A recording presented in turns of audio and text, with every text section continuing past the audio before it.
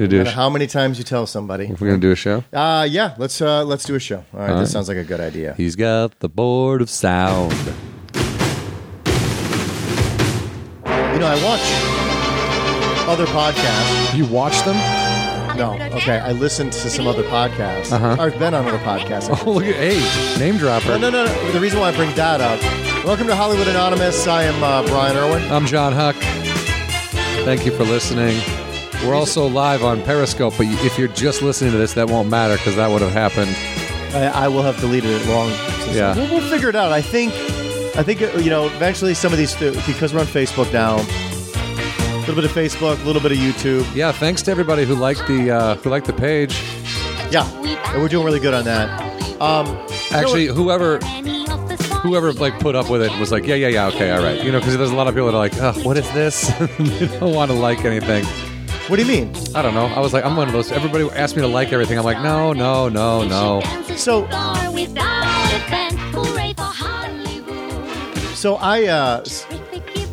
I don't pay attention to any invites, so I was actually pleasantly surprised how many people on our first go around actually jumped on the. Yeah, I'm being honest. No. I appreciate it too, for sure. Somebody did say, "I'll like yours if you like mine." I don't understand that one. It's like I don't want you to feel like you have to like it. That's fine. I definitely got an influx of like, hey, like my page after I sent that out. I mean, it's part of social networking. I get that, but at the same time, it's like I feel like.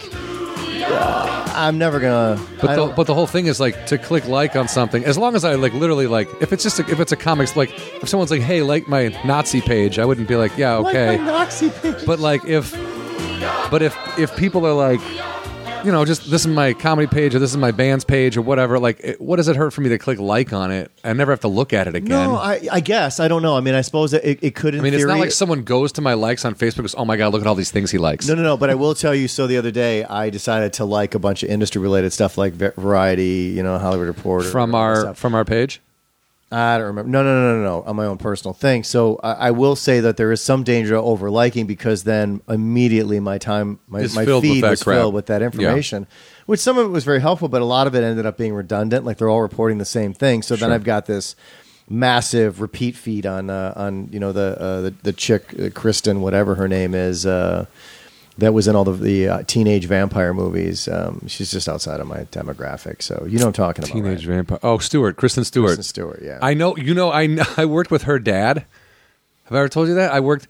Patrick Stewart? No, her dad's name is Jon Stewart, but not the Jon Stewart from the Daily Show. What does her dad do? Her dad is an AD. He's like a floor guy though for like studio shows, or was when I worked with him. I was a PA on the Jamie Kennedy Experiment, and we did all our the host rap section of the show at the studio. We were at KTLA, and then we moved to. Actually, nope, we were at KTLA the whole time. But Jon Stewart was our AD. He was the floor guy. He managed everybody. He got everything moving. He was long-haired dude, super cool. He worked Farm Aid. He said people were throwing stuff at Don Johnson. Like he had stories. This guy had stories for days. Get him on the show. He was great. Yeah, if I could get a hold of him, I would get him on the show. But when I was working with him, he was never like flustered. He comes inside. He's just getting off the phone. He's kind of angry, and I'm like, what's up, John? He's like, I told my daughter to stay home, and she called for a limo and is going to this premiere of this movie she's in. And I'm like, what? And his daughter at the time was like, I don't know. 6, 7, something like that, like 8 years old. She was in Panic Room with Jodie Foster. Okay.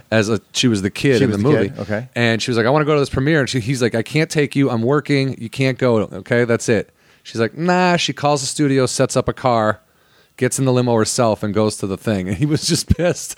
And I was like, that's really funny. And then later on, I was like, hilarious when you're not a parent. Of course. And then I'm like, later on, I'm like, Kristen Stewart. And I'm like, the girl from Panic Room. Oh, the girl from Panic Room is Jon Stewart's daughter. Like that's how I put it all together. But I was like, I was always like, really. I always found that funny. And John is a super cool guy. I hope he's doing well. That's good. I mean, send a message to him. I will if I can. Right? Yeah, you know what? Why not? Look him. I could probably find him online, huh? LinkedIn. There was this. I'll ask him to like my LinkedIn profile. Speaking of stage work, I remember one time there was this woman. She was doing some background work on some movie, but she was a lot older. She was like in her stand-up comedy. It wasn't background work. She was Peter, our guest today, can I bring him in? Because I want to actually ask him about it. Now Peter you're part Sprite, of the show. Now, and he's like, I'm in the middle of texting. Do you mind? Do you remember when we were running? You can say hi if you want. No, hi if you want. Okay. You got We got a little Burns and Allen going on here. Say goodnight, Gracie. You better remember how to use a microphone, Peter. I know it's been a while, so you know how to use microphones? You have to talk into them? You know what I know? I know not to drop a mic. All right. Talk closer into the microphone. Make sure that I know that you're there. There we are. Yeah. Do you remember? So Peter and I used to run the Belly Room at the Comedy Store for, I don't know, a couple years at least. But do you remember? Do we want to give years on that? Can we get it a time frame? Do you remember when it was? I didn't have kids at that point, did I? It was, no, I don't think so. Maybe early 2000s? It had to have been. It was after 9/11, right? Or was it? Yeah. No, yeah, it was after 9/11 because that was 2001. So maybe like 2003 to 2006, somewhere around there. Okay. Maybe? All right. Okay.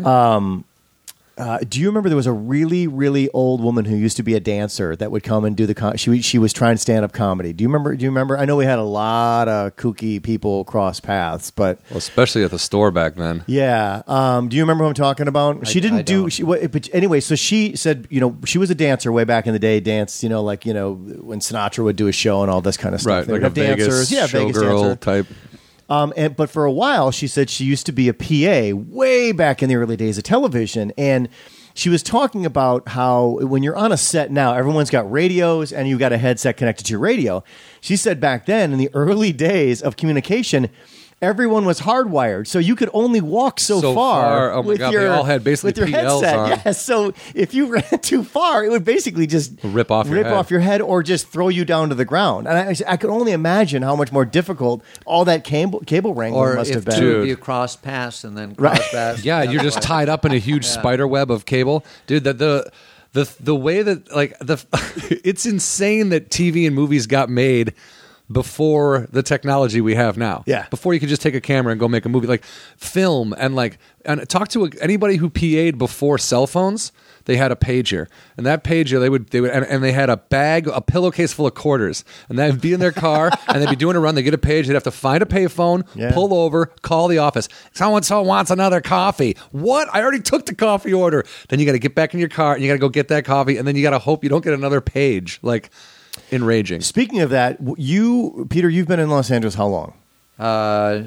23 years. Okay, and when you first moved out here, cell phones where were cell phones at? They didn't exist. No, And you moved out here. 95 maybe was one of those first bulky cell phones with the antenna that always broke off. The nub. Yeah. And you did you come out initially to stand up, an actor, or what was your initially? Yeah, I had not done stand up, but I was thinking I'm going to start doing stand up. Okay, so you worked in production basically, as an actor, or commercial work? No, what was the first thing you did? I had my first SAG job was 1997. So okay, I was 4 years just doing open mics and. Oh, okay. And where did you move from? North Carolina. North Carolina. Yeah, North Carolina. So during that time when you were actually working on set, it wasn't a cell phone set. It was still a payphone set. It was still a Thomas Guide set. It was still Thomas Guide. Oh my God! I'd get an audition on my pager, as John said. Did you have the phone number pager, or did you go fancy with the text? I had the phone number pager that you had to call back. They would my commercial agent would text with a code, and you'd call their office and say, I'm responding to code number 0037. And that would say, okay, you must be Peter Sprite. This is for a Skittles audition at Westside Casting Studios on Olympic at 3:15, dressed as a young loser dad or something like that. So you would get a text code, and that code was specific to what your role was supposed to be. That's a good system, though. That's an efficient system. That was. Yeah, I mean, still, I think it's hard for people to understand. If someone told you that was still their system, you'd go, "You're an idiot." And then it was invariably on that one Thomas Brothers Guide page that had been used so much that it ripped out of their book. Yeah, and you're like, "Oh, that's the one map I need." So by the third time buying a Thomas Brothers Guide, I would go to Kinko's and make 17 copies of that page and put it in. I'd laminate it and just put that in my car. Yeah, and the thing is, L.A. more so than many other cities, Thomas Guides back then, pre-GPS, was so important. Oh my God, it's really confusing to get around this city because the roads. they're not normal grids. So a road that you could be driving on going east-west will eventually take you north-south because it actually bends and then it starts crossing roads that it was running parallel with. So things can get very confusing if you don't know what you're doing. I think Silver Lake's confusing, but a lot of the city, to me, is not that confusing. Well, after 23 years, yeah. But, I mean, some cities like Boston is a very confusing city. And why is that? Because I think it's have you been to Boston? Yes, but They've very got these, briefly. like traffic turnaround circles. Turnabouts or whatever they're called. All of those turnabouts, if you have a sense of direction, you know you're going north, northeast, the turnabout just knocks it right out of your head, and then you have no idea. You're like, wait, am I supposed to go? Yeah, okay, yeah. I've heard people talk about those, and I suppose out here, and I learned this very early on. I don't know how you guys were, but I just started using the mountains as my point of reference. If they're on my right when I'm driving, that means I'm heading west because those are the mountains. When I'm on my right, I would be on my north. If they're on my left, I'm heading east. Like that was how I. Yeah, if you're driving everything. at them, you're going north. If you're driving west, but then you get into places like part of different valleys, and you're like, well, now which mountains I'm surrounded by mountains. Now, which way am I going? But I guess put it this way, I was late for a lot of shit when I first moved. Absolutely, here. And parking was insane, and I got a million tickets. But that Thomas guide, man, it really did make it so you're like, okay, this is where I'm going, and then you would just go. It was like you were a Thomas guide PA, right? You had yeah, man. That was the first thing. Someone's like, you don't have a Thomas guide? I go, I don't even know what I'm doing here. Like, I have no idea. And they're like, get one. I was like, and again, back then, I was like, these things are $30. Like, I don't have $30. Who has $30? I haven't even paid yet. Yeah, no one's exactly like your first paycheck will be in 2 weeks. Go get a Thomas guide. Go get this. Go put gas in your car. Like, Jesus. Did you ever do production work? No. So you stay committed. That's good. No, but I had a day job. It just wasn't in the industry. What'd you do? I was a buyer for a bicycle company and then a graphic artist for that same bicycle company. Oh, that's cool though. So I want to take I'm going to go completely off topic because I don't want to forget about this. So you have a squatty potty.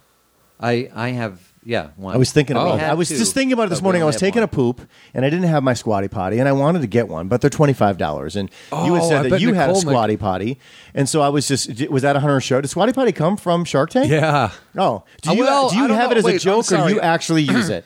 I guess I use it. But, what do you mean you guess you use it? Not on purpose. Sally put it around the toilet, and now you've got no choice but to put your feet on it. Well, I mean, it's a piece of plastic that slides in and out. You could move it. But why can't you just lean forward?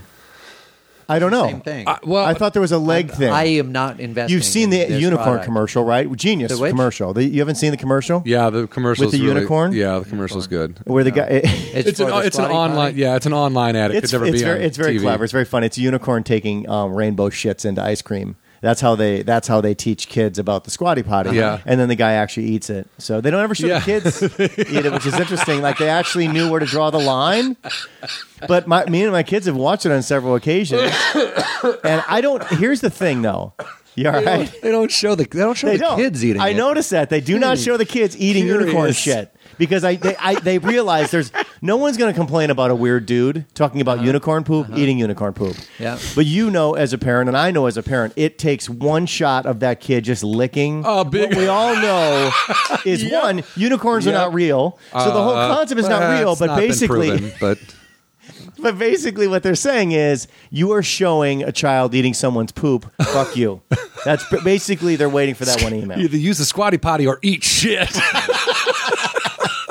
So anyway, so you inadvertently, and have you noticed a difference? Because I really want to get one. I just don't know if I want to spend $25. Nicole swears by it. 2 unicorns, 1 cup. Look it up. Yeah, I'm sure there is one. I've always been at least semi-pro level pooper. Never had a problem.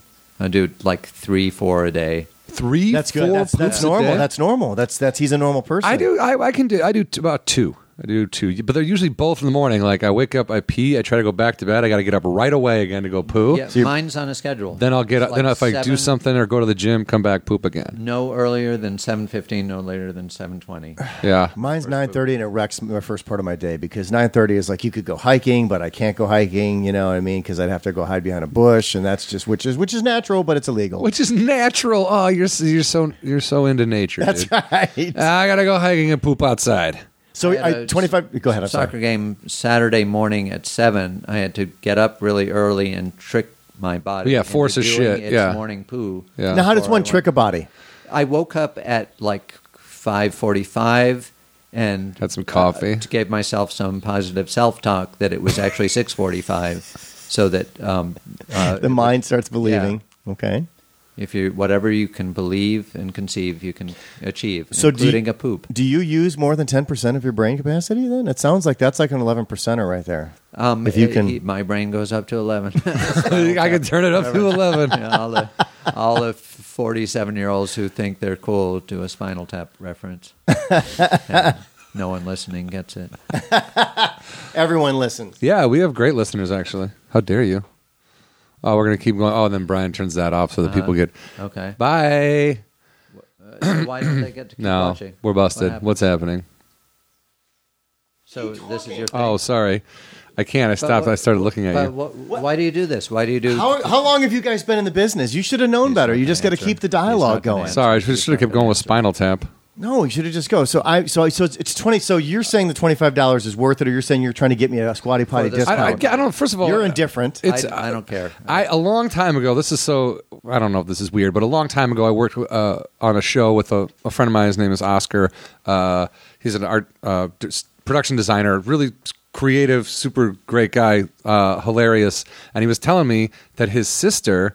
You know, I wouldn't say she was like a hippie or anything, but I think she was a little bit more open to, you know what I mean? She was just a little more open-minded about stuff. So he was like, oh, my sister, she uses this toilet where her feet, because I was talking about taking shits one day at work. I was like, I can't. You're a man. It makes sense. You don't have to justify it. Right. And he explained how his sister went to the bathroom. He goes, I guess it like cleans you right out, like the way your body is positioned. Mm-hmm. And I was like, and he goes, it was like a Native American thing, you know? And I was like, okay, you know what? That's probably true. That is probably a fucking... And then, like, years later, the Squatty Potty comes out, and, like, I laughed at it, and Nicole's like, yeah, I have one of those. And I don't know if it came from Shark Tank. I want to correct myself. I don't know if it, like, started there, but it went through Shark Tank somehow, I believe.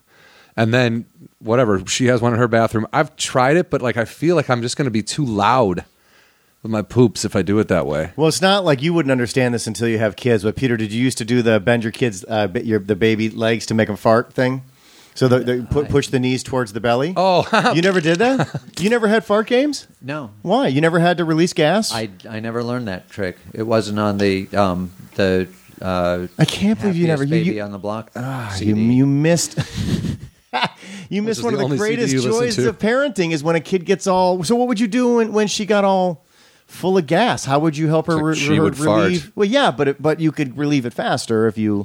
Really never did that. Are you messing with me right now? I have never had a problem pooping. She's never had a problem farting, and continues not to have. I want to be very clear for those of you, and it's going to be most of you right now that are listening are not familiar with Peter. Sometimes it's really hard to tell the difference between when he's telling you the truth and when he's messing with you. Which, if any of you listen to the Bill Dwyer Mystery Podcast, you'll know that he took that for the whole show. And we, to this day, still have no idea what the hell was going on. What the hell? And you know Bill very well. I don't know what happened on that show. He just kept spinning tales, and we don't know what of the tales were true. He would just start because like certain things were true that you could figure out and look up, and then he would say things about people that he was in movies with, and be like, "Oh, that sounds eccentric." And then later on, he'd be like, "Yeah, no, that wasn't." And I'd be like, "Wait, what? So what is real?" Like it became very confusing for us, which was fine. It made for an extremely entertaining show. Oh, people loved it. Yeah, we just never knew the truth. Ski still don't. Too? Did he tell you a Ski School 2 story?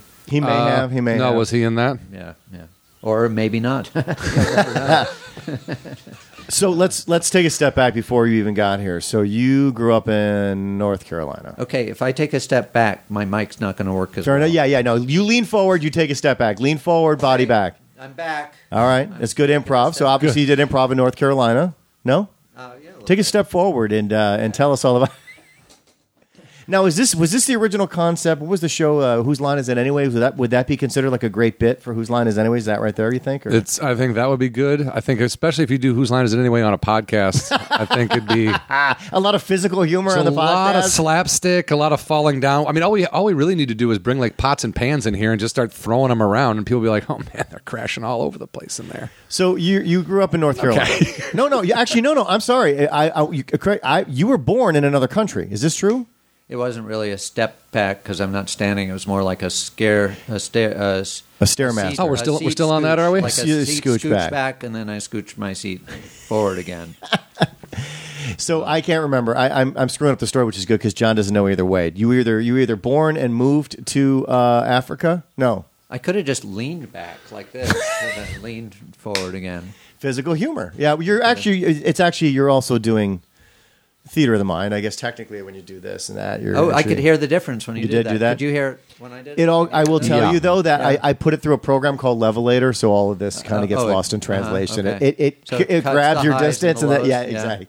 It finds you. I like it. Levelator. It sounds Steve Simone hooked me up on that. Is it like auto tune? Like how you're kind of cheating? I don't auto tune the whole. Hey Peter, this would be great. I was like, man, they're all. Where did you grow up? They're so in tune, and the whole podcast they don't even go out of tune. It's nuts. Ethiopia. Ethiopia. See, now born or moved to? Born. Okay. That's not really that interesting. How long? Interesting. How long were you there? 5 years. 5 years. Do you have? Okay, did you start school there, or did you leave right before? I left before. Do you have any memories whatsoever? I'm always trying to figure out like the 5 to less in range. What you actually remember? I remember my brother daring me to eat mud from the wall, and I did it, and that's the last time I ate mud. All right. I remember trying to trick my mother into thinking I was her husband. That's a story for a whole podcast. And then I thought I remembered being born, but I was actually 2 in the hospital with suspected meningitis. Oh, okay, good. I survived. From eating the mud? No. Okay. Oh, no, that was later. I ate the mud later. Did you get sick from eating the mud too? No, I think I spat it out. It didn't taste good. And why were you there? Why were you living in Ethiopia with the family? My father did public health work. Okay. When you say, so what was his main job there? He would travel around the country and immunize people. Okay. Now during that time, you have 2 or 3 older brothers. 2 older, 1 younger. 1 younger. Okay. I didn't ask if I had a younger, but I told you. Anyway. Well, it's hard to remember. Yeah. Hard to remember all this stuff. How much older are your older brothers? They have more. Yeah. Are they a lot old? How much older is your oldest brother? It's basically 2 years and 4 years older. Okay, so the 9-year-old would have had some. My oldest brother, they went to a French school. My oldest brother spoke fluent French and broken Amharic, which was the main native language. Wow. Now, when you say all over the country, how much traveling was your dad doing? I mean, literally all over. He went up to Eritrea at that time was part of Ethiopia, but they were kind of in a decades-long civil war to try to break away from Ethiopia. So he'd get shot at in Eritrea, which is the northern end, and he'd go everywhere. So that's my question. It was not, and I don't know what it's like now, but back then it was not necessarily the safest place in the world to be going around. And what was the did he face a lot of issues in respects to being also a white man in that country as well? Was that a big part of it? No, not at all. It had nothing to do. It was more of a civil war kind of thing going on. and it was a pretty safe place to be. It was at that time. It was less safe after the Marxists took over in the early 70s. But we were gone. You were gone by then. Yeah. Okay. Interesting. So it's I'm doing the dumb American thing where I just assume there's always been conflict and problem, and there was always an issue between black and white, and there was always civil wars, and there was always what I mean, like all that stuff. But you were during that time, it wasn't South Africa. There wasn't a white, European imperialist government. It was Haile Selassie, who was the emperor there, was the last in a 2,000-year run of emperors in Ethiopia. They were always independent. They fought off Mussolini in 1937 or something. So they're relatively chill in the big picture of it. So the white people who were there working. They weren't ruling the country. They weren't trying to... Yeah. Okay. So there wasn't that tension. And then when you guys... And so where's your family originally from? My... previous to Ethiopia? Basically Massachusetts. Oh, okay. My dad was born in San Francisco, but grew up on a farm in Western Mass. And my mom in Boston. Okay, and so what brought you guys... You went from Ethiopia to North Carolina? And what brought them there? My father took a job teaching at the UNC School of Public Health. Oh, okay. So was he? Did he enjoy his time in Ethiopia, or was he looking for an out? I think he did. He did. Okay, but 6 years was enough. Did his role in this, in doing all that stuff, did it have an impact on anybody in your family and what you guys chose to do in your lives? I guess my little brother got a master's in public health and then did work in Kenya and lived in Ecuador for, I think, 3 years doing public health work. So, yeah, I guess so. But not you. Yeah, I guess so. You're all public healthed out. You're like, eh. What was life like? I mean, obviously, everything you hear, you and I have had these conversations, everything you hear about North Carolina right now is not good. And obviously, they have lost their minds and they're anti transgender, and law. Which is interesting. We'll talk about this later. Peter has some personal experience in respects to that. But, I mean, you shared some pretty interesting insight in respects to how North Carolina is actually broken down politically and how you actually see that, having been there and having family that still lives there. So, what's your take on this whole?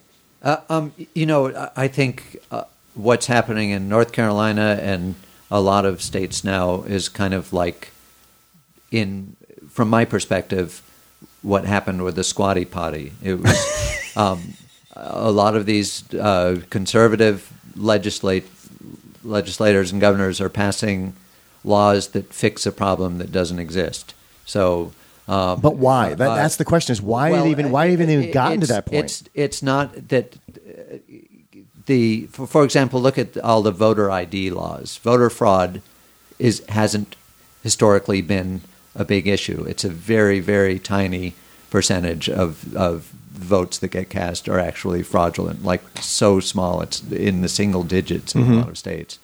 So they don't care about voter fraud. They care about who's voting, repressing voting from people who won't vote for Republicans. So they couch the law as a voter fraud law to suppress votes. Because the voter fraud sounds scary, and you don't want that. Yeah, and then they just base the law in fear, and then people are like, yeah, we got to have that. It'll protect us. And then they give talking points to, everyone in the media who will repeat them until people who don't do research believe it and support it. And it's the same thing that happened with HB2, which is the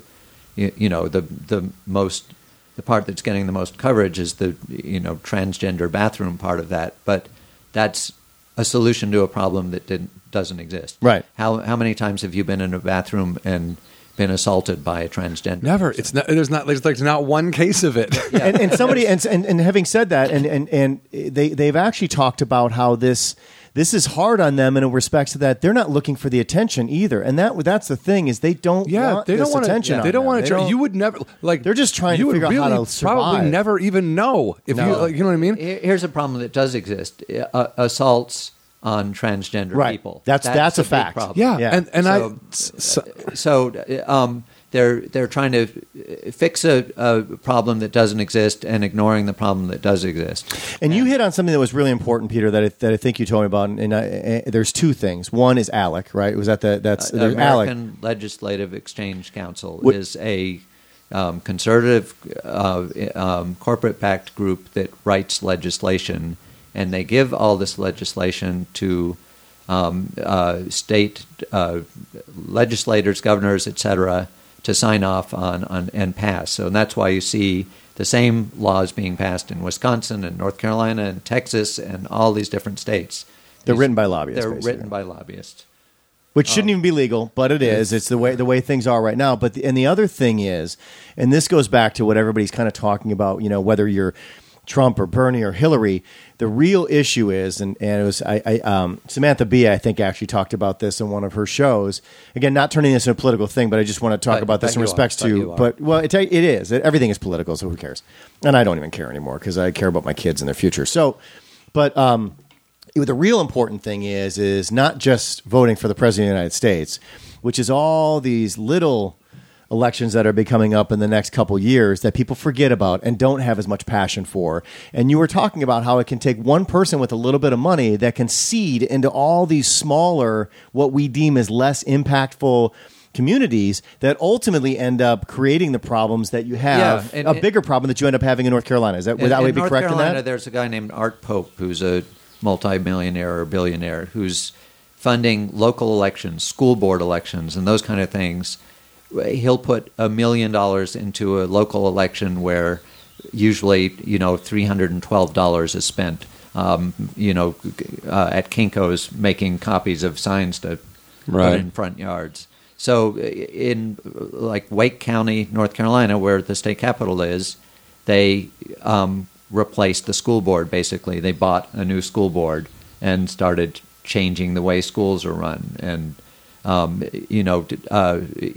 we don't want our kids to be taught science. We want them to be creationism. But the more important thing about this is they're changing the way we vote for our senators and our congressmen, and that's how they get control of the Senate and the House, by gerrymandering and by suppressing the vote. Yeah, which goes back to the big thing, the dark money. So and the fact that people can put, the Citizens United, like all that stuff, and I guess, it spirals. And it's funny. It all starts with a very simple question from somebody who grew up in North Carolina, and you remove everything we just talked about, and you broke it down into something very simplistic. You're like, look, man, most people there don't believe what is on the table. They just don't. The average person, like we're blanketing the whole state, and you're saying no. The average person there does not want HB2, is not worried about that stuff. And a lot of those average people are people who can't vote now because of the voter ID laws. They're if you're 22 and you go to college in Greensboro, North Carolina, and the law's been passed that you can only vote in your home precinct in eastern North Carolina, you're not likely to drive 180 miles to vote and then drive back to campus. And those are the kind of things that are happening now. So it's wacky, but we're all realists and we know what's going on here. It's a group of people's last stand. They see the world has evolved past them, and this is pretty typical what happens. We've seen it in other countries as we were growing up, where things happen, things change, and the old regime does not want the change because they lose their power and their influence, and you're seeing it happen now. Unfortunately, we got to live through it. I just hope history always will teach us where the right side of the fence was. So, when you're in North Carolina, did you grow up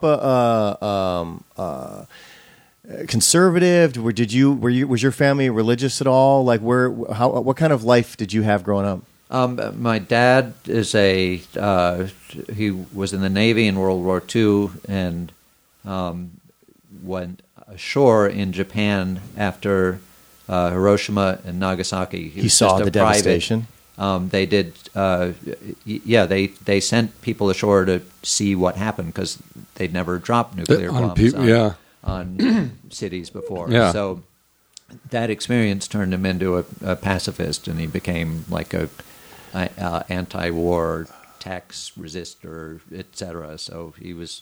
Does he talk about what he saw, or does he just kind of sum it up to like it was horrible? He talked about how polite and friendly these Japanese civilians were, some of whom were, had massive burns and so on, and how these were the enemy that we decided we had to take out the hundreds of thousands, and then kill again by the hundreds of thousands for whatever reason. And everyone has their theories, he became a pacifist. So you're not an activist family. It was just more pacifist of like, I'm not going to engage in the things. No, I mean he was activist. He would not pay the portion of his taxes that he thought would go to the military, which is like 38% or whatever, and then the IRS would try to garnish his wages and so on. Then he did all these financial tricks to keep him from getting his money, and then he decided to retire so that he wouldn't make enough money to support the war. So love this. Wow. We grew up, with a lot of secondhand clothes and a giant garden, and grew a lot of our own food. Did that bother you as a kid growing up when you look at the other kids and how they live? Did you go through those natural things, or were you? Yeah, did you? Okay, it did. I mean, when you're in high school and the kid across the aisle says, "Oh man, I used to wear that shirt." Yeah. Well, hold on a second. Meaning you're wearing their shirt? That's my uncle's shirt. Where'd you get that? It's like the thrift store down the street. I could see how that would affect you. Now, in hindsight, though, now that you're older and you're a parent and stuff like that, do you respect what he went through, or do you is the line blurred because you had to also live it as a kid and you also understand it as an adult? I think the line is blurred. There's a balance between understanding kids and how their self-esteem develops, and also taking care of your world. So, right. So both are important, and you can't do one to the exclusion of the other. Do you? I'm always curious as to how somebody actually becomes gets into the world of wanting to act and do stand up and all that stuff. Was that part of your escape, do you think? Yeah, I think my defense mechanism was being funny. No, you weren't getting a lot of outside influence, were you? Were you seeing a lot of comedy? Were you hearing a lot of comedy? No, I. You were funny on your own. Of folk music. So. Hilarious. Which, as we know, is the funniest of all musics. If it's Christopher Guest. Nothing like Pete Seeger to help kick off your comedy career. No, I didn't see a lot of comedy, but I think I loved the Smothers Brothers and Bob Newhart. But your dad probably also loved the Smothers Brothers, right? I mean, he wasn't really a funny man. Oh, wow, okay. I thought that those guys would have at least spoken to him a little bit with the anti-establishment.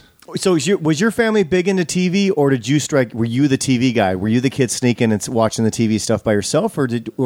We didn't even have a TV till I was 8, I think. Okay, and then we were very limited. They would let us watch, Sesame Street or Mr. Rogers or those kind of things, educational TV, and wouldn't let us watch anything that they thought was violent, including Bugs Bunny.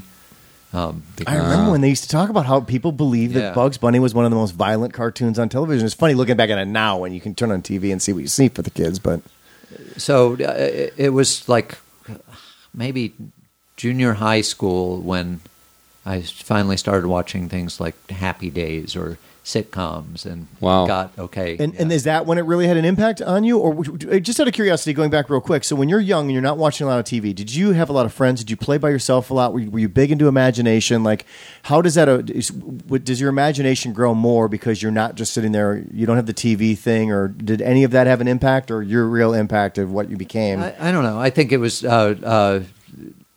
back then we'd get home from school and we'd get our bikes and go play all day. We wouldn't different time. I missed that part. Watching TV wasn't a big part of most kids' lives. True. But I think what got me into comedy was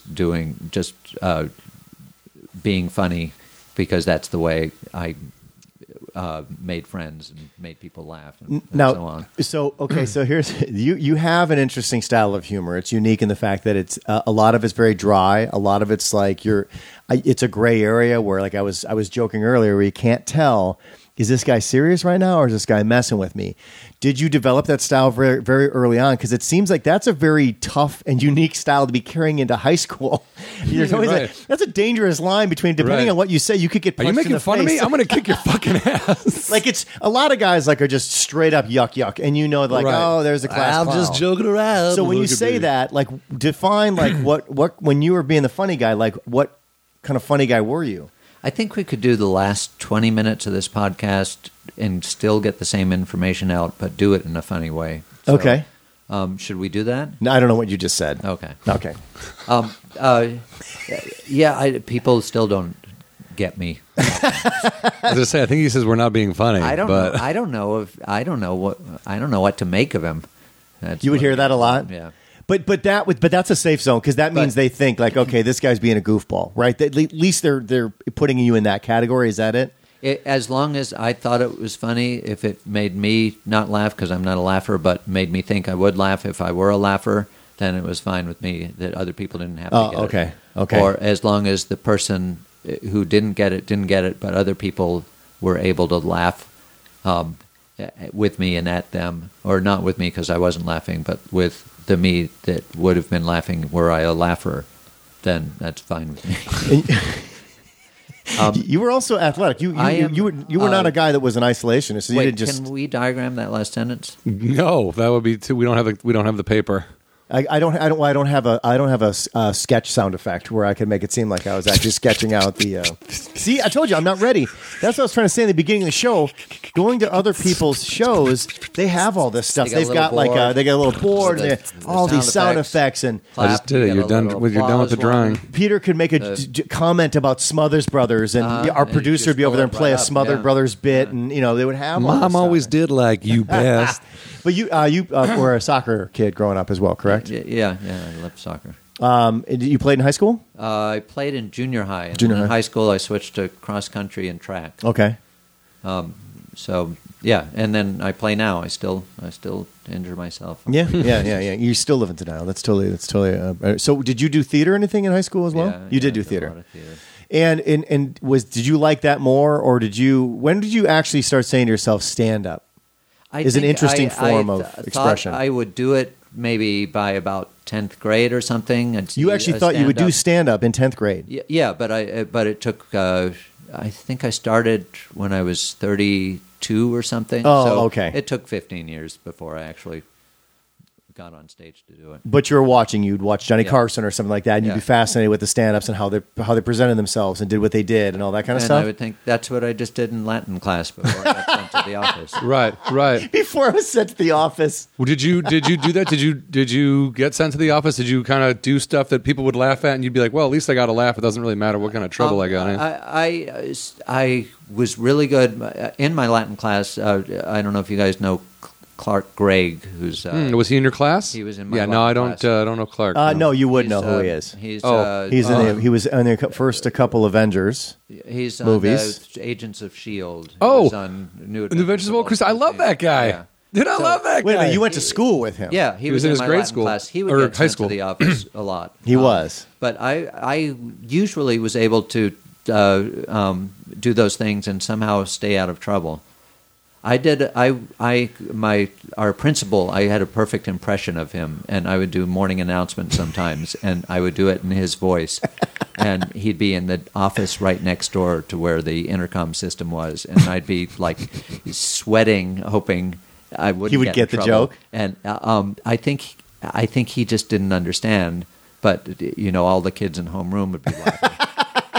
And somehow I got away with most of it. You never heard the door. Mr. Sprite, would you please come in here for a second? Oh, he probably thought it was kind of funny. I bet you the women that ran the office probably loved it, right? The only time I got in big trouble was when I tripped a kid on the school bus. You? On the way to Guy B. Phillips Junior High School, and I got a paddling and suspended from bus privileges for a week. Okay, so how does one get to school when they get suspended from bus privileges? I'd run to school. Oh. Yeah, hence your career in track and field. Yeah. There you go. To me, there was an after-school special about this kid who wet the bed. You Michael Landon. Yeah. Michael Landon. Of course I remember that. I used to wet the bed. That was home and get his sheets off from outside the house. His mom would embarrass him. Yeah. That's how she thought she was going to get him to stop wetting the bed. And this was an inspirational movie for me as a bedwetter. Oh, all right. I don't remember. I remember a lot of after-school specials. He became an Olympic in that specific. He became an Olympic athlete. I became nothing, but I was inspired. You have a podcast? I was inspired by that. Yes, you're the first person to ever bring that up. That's funny. Do you remember the one about the kids who wanted to commit suicide?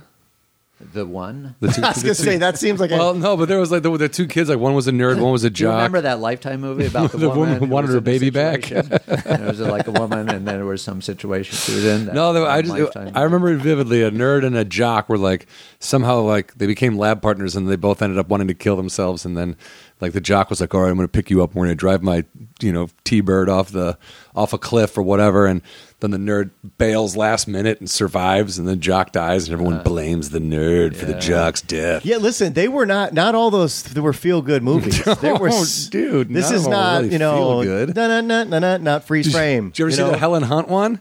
No. She showed a clip of it when she hosted SNL. This was years ago, but she goes, I did one of those after school specials, and it was about, I think it was about meth, or it was about some sort of speed type drug that might have been hip at the time.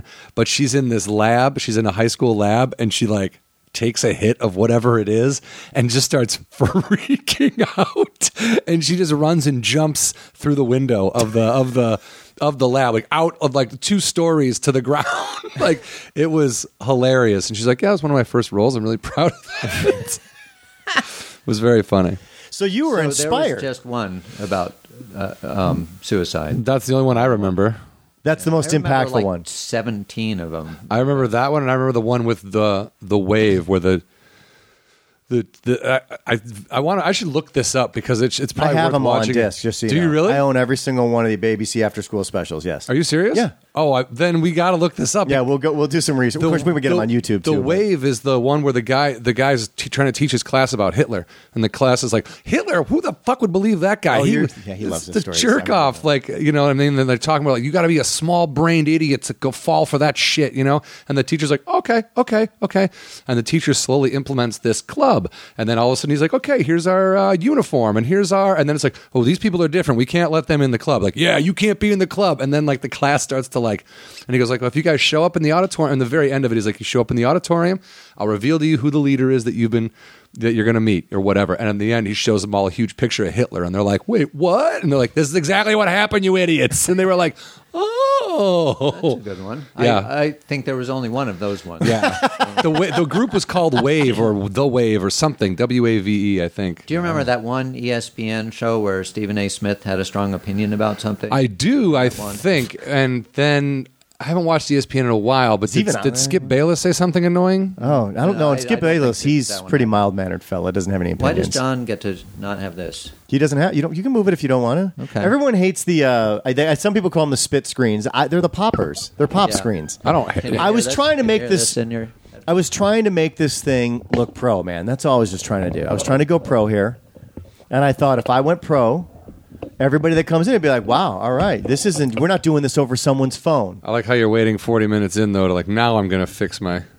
I just wanted to hear what the sound of the... It doesn't make it... Oh, that... Yeah, wait. Yeah. So we use auto-tune, so it doesn't matter. Yeah, it doesn't matter. Levelator's going to take all that out. Everything you just did. You got a filter for it. So, what kind of stuff did you do in theater in high school? I did. I started in Cheaper by the Dozen.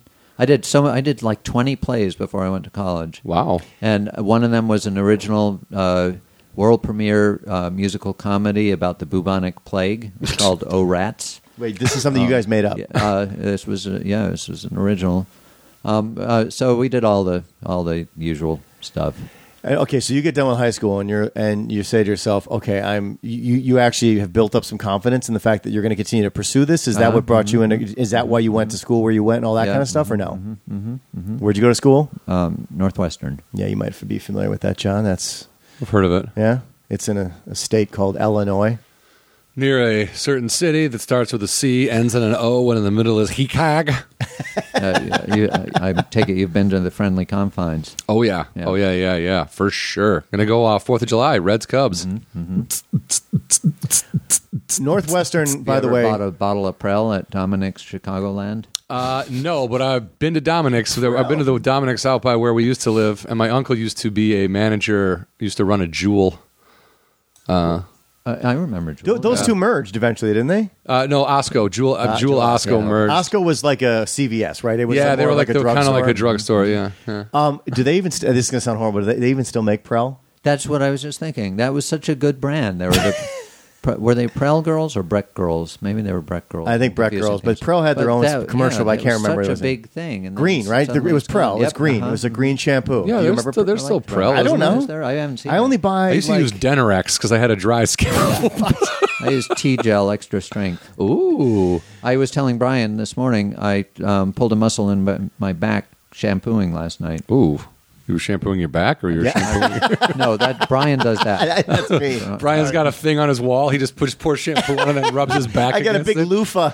I got a loofah wall. It's very. You can tell when he's washed his back because his shirt like stands off his body because his hair is like all bushy. Blow dried. Yeah. Honey, help me comb a ducktail into this. Yeah. Sometimes I put gel in it. Oh. The Northwestern is not cheap. So how does one get? Because I robbed a bank. I'm just curious. Yeah. Like, it's one thing to say I'm going to Northwestern, but how did you end up there? You say it's not cheap, but it's actually less than the tuition at Northwestern was less than half what my daughter's preschool tuition was. Oh, we're talking, but there's a little bit of an hundreds of dollars a semester. It was. I think it was about $6,000 a year for tuition. But let's put that in perspective. Was that, at the time, was that considered a lot of money? I guess no. That's actually not. I mean, in the big picture, even back then, that's not that bad. Tuitions have gone up exponentially. They're like a lot higher now. 1,000%. Yeah. I went to a commuter, and I think I was $675 a semester. $6.75. Yeah, and I think I graduated from UW Milwaukee, and I think the most I paid in a year was like $9 something. Per semester. State schools in state were such a great deal back then. Yes. It's not like that anymore. I guess I got to start paying attention to that. Mm-hmm. All right. So, but again, where was the money coming from to go? A lot of it came from the money my father squirreled away. Oh. Some of it came from me working. Okay. I paid like room and board with my earnings from selling books door to door in the summertime. That's right. He was. You're meeting a door to door salesman. Unlike one of our previous guests, who was only selling one massager that basically was a dildo or something. He got from an old man. Never thought that was weird when he was 9. Yeah, but you were actually selling books. With somebody I met. Can I hear your pitch? Oh, Patrick, yeah. I actually met, because Peter just got married recently, so I met some of the people that he, from all parts of his life, the guy that you guys used to sell books together. I'm not going to give you a pitch, but I'll tell you my favorite line that Patrick wrote while we were selling books door to door. You have 2 sales to make when you sell books door to door. First, you need to sell your way into the house. Right. Because a lot of people, when they meet a salesman at the door, they don't want to let him in. No, remember Pee Wee Herman? Second one is to make the sale. I don't remember him. So hated traveling salesman. So when you're at the door, a lot of times you get objections. I don't have time. I'm not interested. My husband's not home. I don't have any money. Whatever. And Patrick had the best answer to the "I'm not interested" objection, and it's based on a concept we learned early on, which is that a confused customer never buys, but they'll always let you in the door. So you confuse them to get in the door, and then you unconfuse them to make the sale. So his answer when Mrs. Jones would say, "I'm not interested," would be this. And this is full credit to Patrick Trentonero, New York, Vice President of Marketing at USA. I don't know his actual title. Mrs. Jones say, "I'm sorry, I'm not interested." I'm sorry, I'm not interested. "Gosh, Miss Jones, that's great, because I'm especially interested in speaking with interesting people who aren't interested. Do you have a place I can sit down?" And then he'd wipe his feet, duck his head, pick up a sample case, and she'd let him in. But that didn't... Okay, I mean, wow. I guess it's all in the presentation. He seemed like a pretty harmous guy. Here, I'm going to take my headphone off. John, take yours off. Okay. Okay, you're on the mic. But why would I let... Stand up.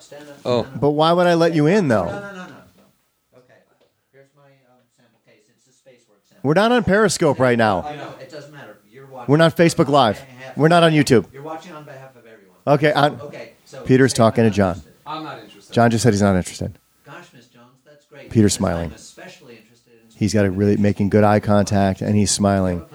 He's moving. It's all one fluid thing. He's actually pushing the woman out of the way. Politely pushed her. But then, yeah, it seems like it was a polite. There was a little bit of physical. Some barging done. Okay. So that's called being assumptive. You're assuming you're going to get in. Yeah. She's not going to say no because you've already started moving. It becomes he's creating an awkward situation. Basically, what I just saw from you is once you start walking towards someone, it becomes physical, and she's not going to try to push you. Did you? But he had to have at least been pushed back at least once or twice. It didn't always work. Not always, but it doesn't have to always. It just what were you guys selling? We sold Webster's Student Handbooks. We sold the Home Adventure Library, which was co-written by James Ertel, formerly of Sesame Street. We sold Bible storybooks. We sold another Bible reference book. We sold the Encyclopedia of American Cooking. What about the 5,000 Britannica? recipes for 50. What's that? What about the Britannica? No. Different company altogether. Now, what did your sample case was just the book, one book of each, and then did you also? It was sell the shoe actual supplies? Webster student handbooks and then sample books of the other stuff because we couldn't carry that. No, yeah, I mean, just said it's a lot of books. You must. And I'm assuming this is back then. You must have got some home. bogus checks too, just to get you out of the house, right? Yeah, they would write a check, be like, "Here, sure, I'll totally buy this, but get the fuck out of here." Yeah, okay. Now, did that? I'll buy 10 billion copies. Do you think that doing something like that though really helps you, especially in stand-up, because you're dealing with comfortable with people? I know it's one-on-one, but it's an uncomfortable situation because it's a form of sales. And I came out of sales, and I think a big part of that is how you deal with people. And it's like it doesn't. That one-on-one to me is far more difficult. That's all sales is how you deal with people. No, but I'm saying, but that was more difficult for me than it is to stand up in front of. Granted, you still have to not have a fear of being in front of large crowds. Sure. But large crowds never bothered me as much as how hard it was to focus on those one-on-ones. Yeah, and dealing with that rejection.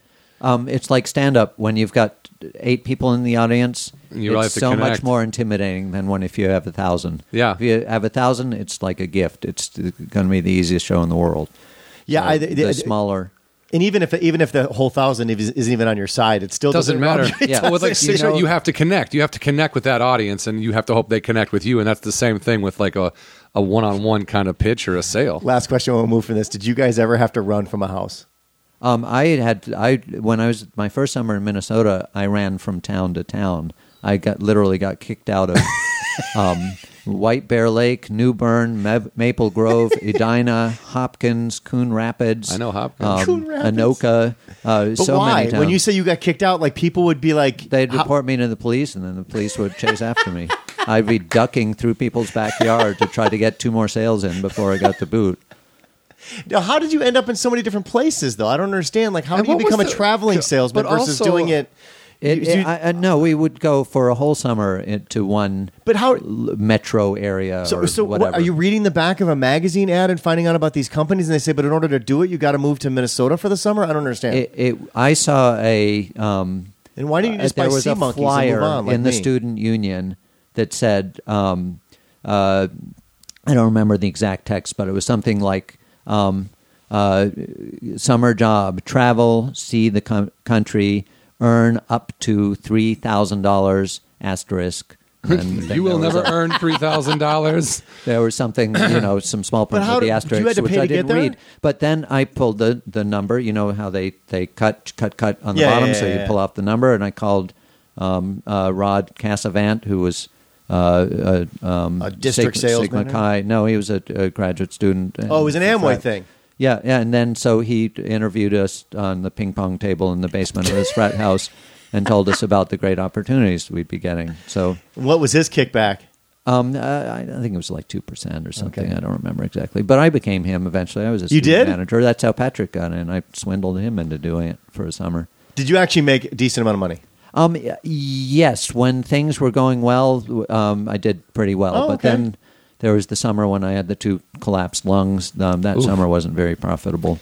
That was so you used to and I can't remember this one. I think if I remember your story correctly, you were a riverboat casino dealer, correct? And that's when you got sick? I worked on the Mississippi Queen, but it was not. I wasn't a casino BTO dealer. wrote a song about you. Okay, so what did you do on the what was that job? It was I started as a waiter, and then I became a wine steward and.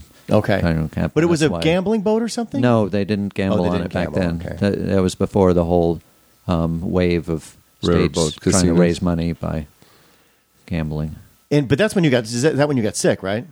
Was it on the boat? No, it wasn't on the boat. Wait, which sickness are you talking about? Lungs. 2 collapsed lungs? No, that was selling books. Oh, okay. Once in the summer in Ohio and once in the fall in Tennessee. Okay. I like how it was Minnesota that was like, there's somebody selling books in the neighborhood. Get him out of town. Get this guy out of here before we all learn to read. It's like the Incredible Hulk, but not. Right? Like David Banner always had to keep going, but at least he solved the crime while he was there. You were the crime. Big wagon full of books behind you. Minnesota was the one where I had a walking cast on my leg for 6 weeks. Yeah, that makes sense. It's the great perfect job for that. Are you accident prone? Are you always getting injured? I had Achilles tendonitis. I had a track coach in high school. Before our good coach, I had a great track coach my last 2 years, but the first year I had one who didn't know about running, and I had Achilles tendonitis, and he was a former football coach. Walk it and off. He told me, he said, Peter, you got to run through the pain. So I just kept running until it got really bad. Yeah, the classic rub a little dirt on it. By summer of Minnesota, that Achilles tendonitis turned into a cast on my leg. But you didn't have to put any cast on your lungs. Say cool story, bro. Cool story, man. Cool story, bro. A little more sarcasm. Cool story, bro. Hey, you also, by the way, this is where I envy the two of you. You're also you guys have music in your blood. Like you can play guitar. Uh-huh. I know that you play piano and keyboards. And did you not play? Did you play piano for a while on the Riverboat as well? No, not on purpose. I mean, not for money. I fell into one time and made some noise. But you were allowed to. Yeah, play. there was a grand piano in the main dining room. Would you do it by yourself, or were people in the room and you tickled the ivories? I would. Back then, I'd do a little trick. My motto on the boat was "Be funny, make money." If you made the passengers laugh while you're serving them, that's good. Their oysters on the half shell, they'd tip you better. Okay. So I would play the piano with my nose, and that would make them laugh. In between serving them. Yeah. Okay. Because where was the pianist during this time, or they didn't have somebody that played all the time? They didn't for breakfast and lunch. We'd serve 6 meals a day. Okay. It was a horrible job. It How was old were you 13 when you were hours doing a day, this? 6 Good weeks Lord. straight, 7 days a week. This was post. This was like 20. I was 25. Okay, this is post college. Yeah, post college. Okay, so you went to Northwestern, and did you stay and get a degree and all that stuff? No, I dropped out after my second junior year. Okay, and what were you there for? I was studying theater originally, and then I thought that's impractical, so I switched my major to communication studies. And then I realized, now I want to be an actor and a stand-up. And then I realized I don't need a degree for this, and I'm in debt. So I'm going to do other things. And it's interesting because you were in Chicago, and there was comedy and there was improv because there's Second City. I don't know. There was an improv back then, I believe, still in town. Yeah, big thing there. But you did not. You did not decide to try any open mics in Chicago? I was wrapped up with my book selling cult and trying to recruit students to sell with me, and then I ended up in Louisiana for my fourth summer. And that's when I decided I just got to make money and get out of debt and move to L.A. And so then I moved to New Orleans, which is where the riverboat thing happened. And okay. Other things. So you do the riverboat stuff. That was my third hospital stay. What happened in New Orleans? What was that one? That one was from getting hit in the head with a tire iron when someone wanted my $13 check from the restaurant I worked in. Oh. Gee, and I'm assuming they fractured your skull when you get hit with a tire iron. They gave me a concussion, and I had a ringing in my ear for a year, and dizzy spells anytime I tried to move too quickly. But no break. Can I ask you a question? When they said, "Can I have your $13?" would you have been like, "Absolutely, here's my fucking $13," or were you looking for a fight? I was not even aware that someone was behind me with a tire. They didn't ask until that ringing happened. I gave them too much credit that they actually had a conversation with you. This was you were just jumped, basically. Yeah, but I was always a fighter. I wouldn't have given it to him. You wouldn't have? Nope. Oh, okay. Kenny Watson in 8th grade wanted my Campanolo hat, and I told him no, even though he had a threatening demeanor and a reputation. And he punched me, and I still didn't give him his hat. I should have punched him back, but I didn't. Well, he's lucky. But it sounds like you have an iron fist. I'm tougher than you think. You let's just jump around here a lot. So you did make reference to the fact that you went to school with somebody that ended up being out here as well, Clark Gregg. You still keep in contact with him? From time to time? Sometimes. He's like the successful version of me. So he is. So in your school, he's the guy. Well, there are a few guys that are out here that you went to school with. They're mostly in New York. Oh, okay. Yeah, there's a few. Interesting. So you brought it. I was on a series called Benched, and one of the writers who's now a writer on Blackish, is from my hometown. They're not Michaela. No. Okay. Benched was USA. Yeah. Yeah. Michaela Watkins. I don't know if you're familiar with who Michaela is. Michaela Watkins. Yeah. How do I know that name? She was on short stint on SNL. She's now the star of Casual. She's an amazing actress. Oh no, yeah, Michaela Watkins. Dude, Casual. I love Casual. That show's great. Yeah, she's fantastic. And I hear the second season. I haven't seen the second season yet, but I hear it's pretty amazing. Yeah. Also. Well, it's not out yet, is it? No. No, it's coming out, though. Yeah, cool. And cool. during your tenure in Northwestern, anybody that you went to school with during that time that ended up making their way out here and doing anything for themselves? You might have heard of Julia Louis-Dreyfus. No. I don't know if you've heard of her. There was somebody on SNL a couple weeks back who was like hosting or something. She did a character. Did she have a Netflix Elaine special or anything like that? Back then, they were all. Her husband Brad Hall went to Northwestern, and a guy named Gary Kroger.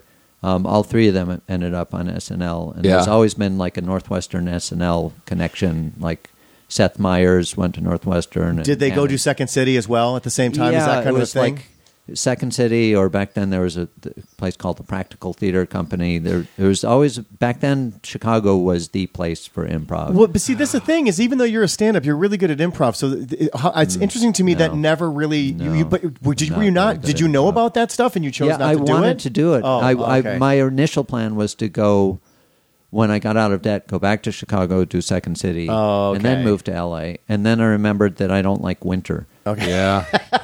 You experienced the actual Windy City, which my wife, every time I take her there, she never gets it, and she's like, "I don't understand why you say this." It's so bad. nice. It's so nice. She's always getting the Perry Como like flakes come down, and there's no wind. Yeah, and I'm like, but you have to if you experience the other stuff, it can be miserable. It can just be so depressing. The humidity in the summer and the wind chill in the winter is enough to go like, I love Southern California. There's 2 nice weeks in the fall and 2 nice weeks in the spring. In the spring, when it gets to be like 47 degrees and partial sunshine, everyone runs out with shorts, flip and flop, like, whoa, let's go to the beach and play volleyball. Yeah, and then the Dead Alewives. Do you know about the Dead Alewives? A lot of people don't know. About we just actually Jeff Castellez, our last guest, just brought them up. They band, were from right? Milwaukee. You don't know about the Dead Alewives, apparently. Yeah. Do you know what they're named for? Wait, no, you're talking about the Fish, not the actual. Sorry, I thought we were talking about the improv group from Milwaukee. Oh, I thought they were a band. They're an improv group from Dan Harmon. Remember the whole Dan Harmon conversation? Yes, yeah. Yes, I do. Yes, yeah. They're like the mayflies of fish. Every spring they wash ashore. The smell. Yeah. The smell of the lake that everybody hates. Yeah, I used to get that where I grew up in Racine. The whole lakefront was just, you'd be like, oh, let's go down by the, oh boy, yeah, it's just death. The Seagulls loved it. Yeah, so that was good for them. Because those are fun. So you went to at Northwestern. You went to school with Julia Louis-Dreyfus, or she was just there at the same time as you? We went to school. We had a mutual friend. There was a guy named Mark Lancaster who was amazing, just a brilliant improviser, actor. And he was kind of a good friend of mine because his girlfriend at the time was a very good friend of mine, and he was good friends with Julia, so we'd be at parties and I'd talk to her. But she probably couldn't pick me out of a police lineup. No, that's fine. But I'll ask you the $1 million question with some of these people that you've been around. Could you tell back then that any of them were that you're like, oh, this person's got a quality that I think I could see them, or is that just kind of bullshit that people say? I think I assume nobody would be successful. Okay, least of all myself at that time. The opposite. But I mean, there were people in my acting class like Dennis O'Hare, who I don't know if you recognize that name. He works all the time.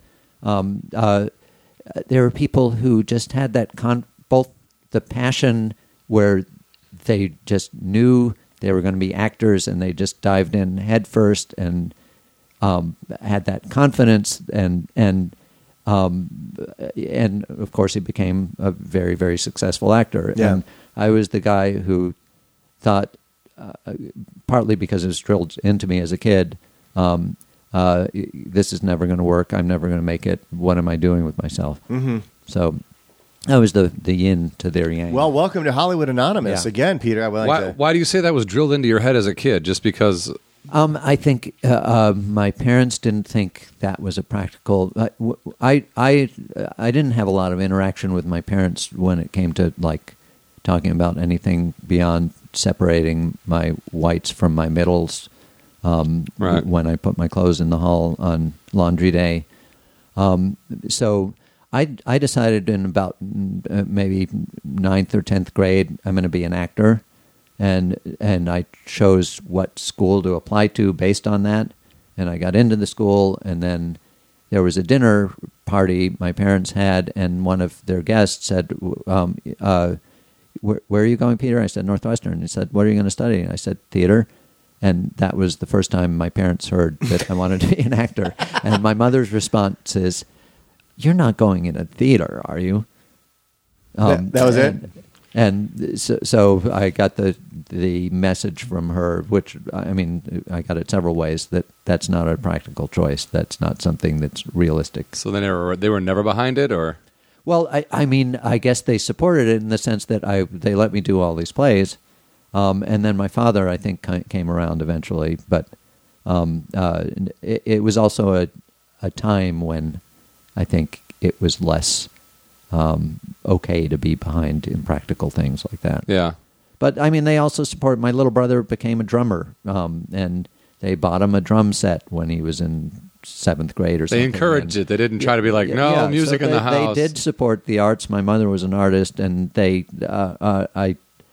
was, a mixed bag. We got a lot of support in some ways, but then, like most kids, we got not as much. Okay, so your mom was an artist. Do you think a part of it comes from realizing, struggling? Listen, it's not. The means to an end is so difficult. The odds are against. It's like saying I want to be a professional basketball player, and they kind of go, "I love you." But you are 3 feet tall, man. Yeah. There is absolutely no way. Do you think any of that had to do with it? Some of it had to do with that? I think it had more to do with them growing up in the Depression. Okay, and just go get a real... Just be like, you need financial security. Yeah. You need a check coming in every week. Sense. You need a... I got to be honest, my brother was a drummer. I'm always amazed at any parent that is willing to bring that into the house.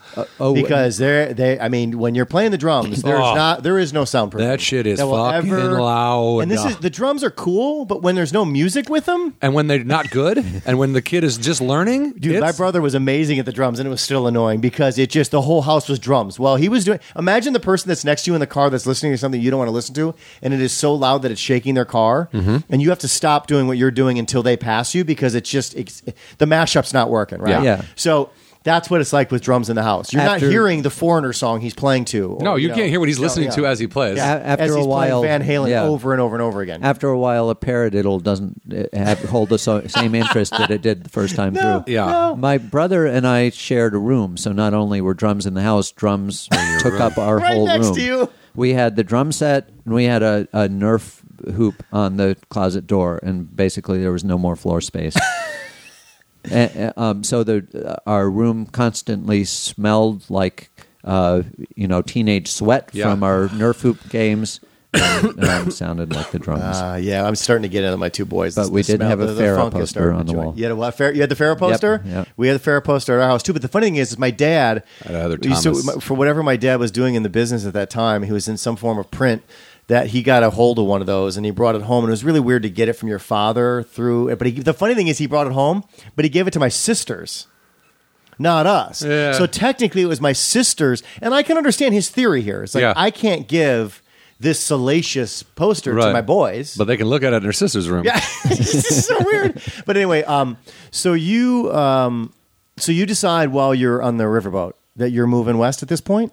I think I decided when I dropped out of college after my second junior year. I'll say that again because it's always fun. It is good. You doubled down on a year. That's good. I decided at that point I thought my mindset was I'm going to get out of debt. I'm going to go back to Chicago, do Second City for a little bit, and then go to L.A. Okay. And then somewhere along the way, I decided, okay, I'm just going to cut out Chicago and go right to L.A. Okay. Did you know anybody out there at the time? Did any of these people my roommate from college was a guy named Eric Gilliland who became a very successful showrunner. He showrun Roseanne and other shows. But at this time, what was he doing when you make the phone call, the collect call to him saying, I'm coming out? He got, within about a year, he lived with a guy named Dermot Mulroney, who was also at Northwestern. They were frat brothers, and they both lived out here. And within a year, Dermot was with William Morris and getting regular acting work, including like movie of the week stuff. And Eric had a writing job, so they became successes. Okay, pretty quick, very quickly. Wow, that's great. But Eric's a brilliant writer; he's one of the funniest people I know. And Dermot always plays the same person, which I don't think is his fault. I remember him. Do you remember the movie? Paid? Is he getting paid? Is he paying his mortgage? Getting paid. Brilliant. Okay. I remember him in. Do you remember the movie About Schmidt? Yes. I loved him in that. It's because they let him play something that wasn't the same. It wasn't him. They didn't bring him in because it was him. Yeah, he was it's such a talented actor, and he did improv in college, and he's so funny. And I think, like all of us, he gets kind of buttonholed with these are the roles. It's hard because there's a paycheck attached to that all the time. I mean, imagine like I use Frank Caliendo as an example. The guy makes his whole career. The reason why he started out here was because he does impressions. Well, imagine a day if you ever came in and you were like, I just want to do, I'm just going to do straight acting, or I'm just going to do straight jokes now. And people are like, well, no. So you're doing an impression of a straight joke? I don't understand. Well, yeah, exactly. So that would be a hard thing. I think they pigeonhole you. It's easier, as you know, in this business to go, no, you're just going to be this guy, because that's easier for all of us. So when we need you, and the thing is, at first you go no, because you feel that that's limiting, and then on the flip side is all this work comes in because they've pigeonholed you, so you're kind of trapped, right? I mean, that's the thing. Yeah, I don't feel sorry for him. He's had exactly. Yeah, you're not like, oh, all right. So you couch crashed with them. So no, I did not. I thought bunk beds. I'm just telling you who was here, who I knew. Okay. But then, after I'd spent a year on the riverboat, I spent a year in New Orleans selling water conditioning equipment door to door, and then my 72 Vega blew yet another head gasket, and I decided I need a job that doesn't require a car. So you took out the monkey wrench that the guy hit you in the head with, fixed your tires. No, then I started working at a restaurant in the French Quarter for a year, and then I got the concussion, and I decided I want to work somewhere where there aren't criminals stalking me all the time, and I worked on the riverboat for a year. And then I was out of debt, and I'd saved up some money, and I was going to move to L.A., and my dad called, and he asked me if I wanted to come home and help him build a barn. So I went home, theoretically, for 3 months to help him frame the barn and build it. And then I forgot that he's involved in all his different causes and not building most of the time. So I ended up building. You built a barn. A lot of it. And then I started doing carpentry work and working as a mechanic. And self-taught. This is all self-taught? I started working with a couple of contractors, and I learned a lot about framing and finished carpentry from them. Sure, of course. So if we got piano, finished carpentry, fixing cars. I know you work on bicycles. So this is all great stuff. I'm feeling better and better by the moment. Selling books. Yeah, selling. Well, yeah. And then I got married, and then I moved out. So there was a little. You got married to somebody back home. Yeah. Okay. And no offense to this person, but we won't dabble too much into that. We'll just focus on your journey. So you guys moved out here together, and you found a place together. Obviously, you wouldn't want to couch crash, you and your wife couch crashing with somebody. So you actually were always self-sufficient the minute you hit dry land here. Where did you move to when you got out here? West L.A., which you've been to. That's it. I moved to the house next door to that house first, and then it got sold, so we had to move to the house. So that's it. I've seen everywhere you've lived. Neighborhood, obviously. Everywhere except for the very first house. Well, I saw it. Yeah, you saw it. You just didn't go inside. It's in Super Precinct, right? It would be in the background of Super Precinct. Yeah, it was. We lived in there for a year. It was a 2-bedroom, nice house with a giant avocado tree in the backyard. It was $10.50 a month, believe it or not, to rent back then. That still sounds expensive. And then they decided to sell it, and they wanted, I think it was $175,000 for it. You're like, nah. And I thought, are you out of your fucking mind? Who pays $175,000 for a house? And I could have bought it, but I wasn't stupid. So we rented. Because it's only probably worth about what, $9 now? It sold again, and I think it was like 2007 or something for something like that. That's because that's a nice area. Yeah. Which is interesting that you found that you found a place that you were thinking, I'm not going to rent. I'm always interested in people that like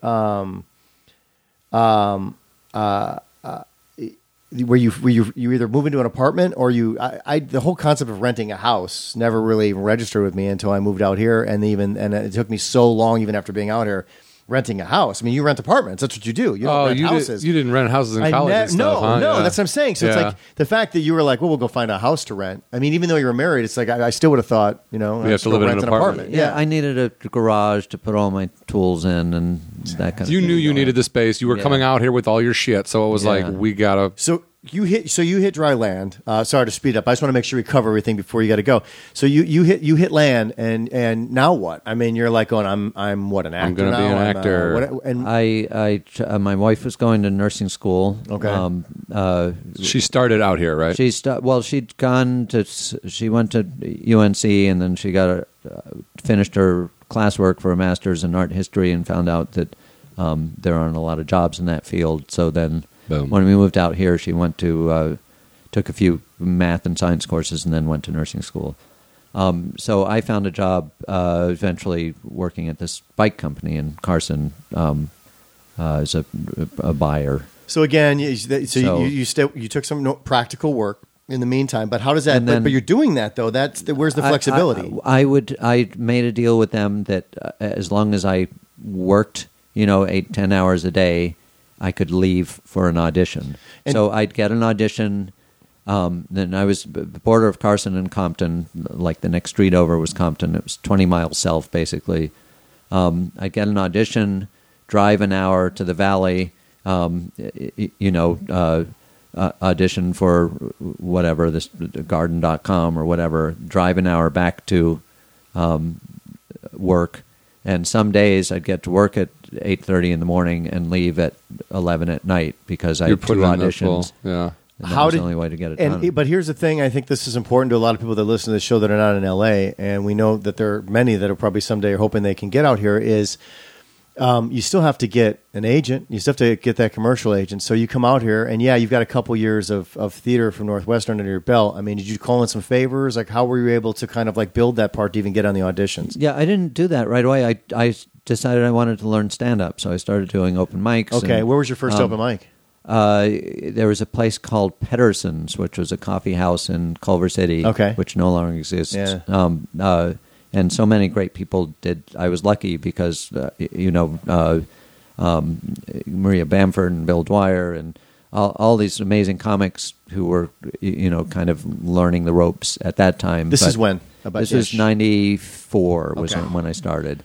I had so many great people to model my comedy after. I learned as much from sitting in the room for 3 hours watching these comics and breaking down how they wrote jokes and bits as I did going on stage. And I made a decision in that first year to not do the same stuff night after night. I kept trying to write new stuff and try new stuff, and if I didn't write a set by the time I got on stage, I would try to just riff for 7 minutes, and it was very hard, but it taught me a lot. And then after that first year, I started trying to hone a set. Okay. So then did your writing process change after that first year? Were you more like, okay, now I can work on jokes, and I know that even though I'm doing, you might be doing the same set or seemingly the same jokes night after night, but you're, either adding to those jokes or changing the order or working with that set to get yourself a chunk that you can then add another chunk to. You know what I mean? You get like that solid 10 and then you add another solid 10. And my comedy buddies at that time, 2 of them were a guy named Kevin Ruff, who was a groundling, and Eric Griffin, who you may know. Yeah. Eric's great. We would go to these open mics and tape ourselves with our cassette tapes. I don't know if the young kids know what a cassette Those is. mini cassettes? Yeah. And then afterwards, we'd do a post-mortem. We'd go to a Norm's restaurant or something and talk about why our sets did well or didn't do well, and try to figure out, those are the fun days of stand-up. But that's what I'm saying. That dissecting of it. I don't know. To me, I get a little warm and fuzzy inside when I hear you talking. Yeah, because that's the best. I mean, no matter like what happens, I'm sure you and Eric don't talk all the time, but like you're always going to remember that. Like sitting around, just when you really still like. You were still absorbing it all. You know what I mean? And it was still really exciting to talk about and really fun. And I'm not saying it's not still fun or exciting to talk about. I'm saying that a lot of times the conversation isn't as chipper or as upbeat as it was. You know what I mean? No, you go 15, 20 years in, it's a different different idea. You're a little bit more disillusioned by it. But I would consider because obviously this is how you and I met. I would consider you a crossover comic. And what I mean by that is that you are very well known in, and always have been very well known in, the alternative comedy scene, which is something that I have I never had my foot in that. And you're also very well known in the traditional stand-up comedy scene, which he also doesn't have his foot. Yeah, I don't have my foot into it, but it. Oh, you got your feet free to do it. He can go running, but he doesn't do that either. He doesn't do that either. Feet in nothing except a presidency. The PTA. Yeah, I know. Oh yeah, you're aware of the. So I mean, and that to me was pretty impressive that you were able to cross over, but.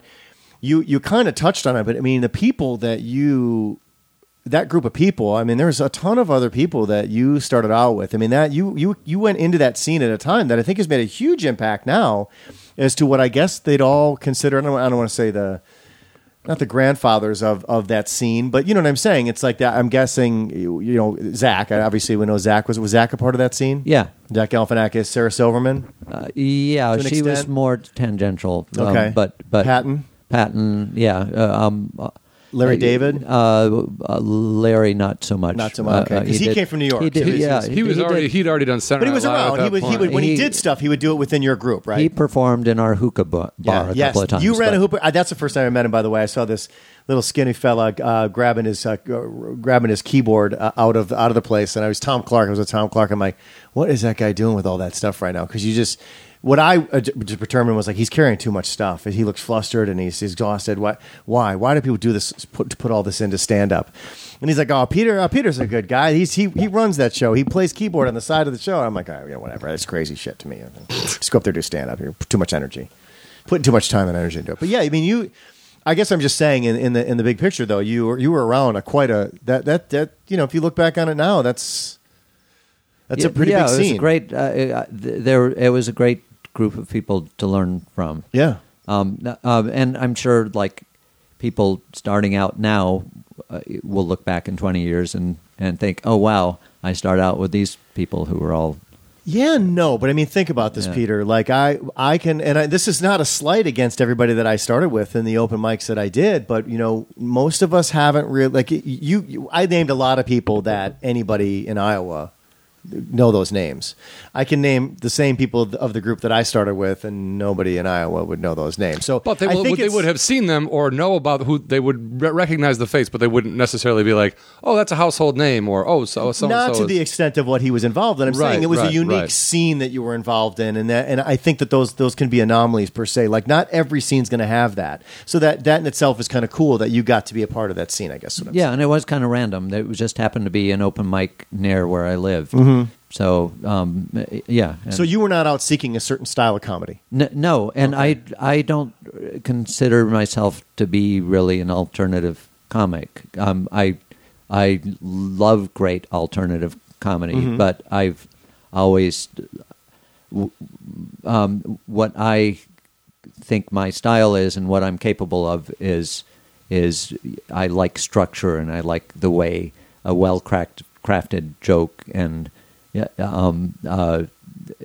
those were the comics I really tried to break apart their jokes. There was a guy named Dino Landis who lives in New Jersey now, but I don't think he ever became much of a name, but he was an amazing joke writer, and I would think, okay, how did he write this joke? Why does it work? Why does it? And I would try to write jokes like he wrote.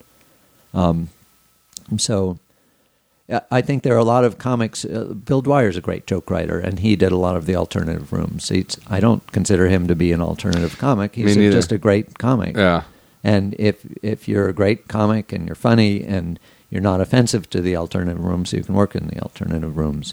But you don't have to, talk about what you did today. And some people, right. Greg Behrendt or Paul F. Tompkins or some of those guys spin what happened 4 hours ago into something brilliant a lot of times, and I can't do that like they do it. It's a different style. It's just a different style how your brain works. I will say that Peter said some of the wisest words to me ever in this business, and I remember we were working in the belly room, we were running the show, and it comes that time every year where everyone's showcasing for something, and every year people are showcasing for Montreal, and everybody believes that this is a game changer for them. Well, and it's okay to believe. Back then, it was a game changer for people. Well, I'll have him explain for some. Yep. For chicken.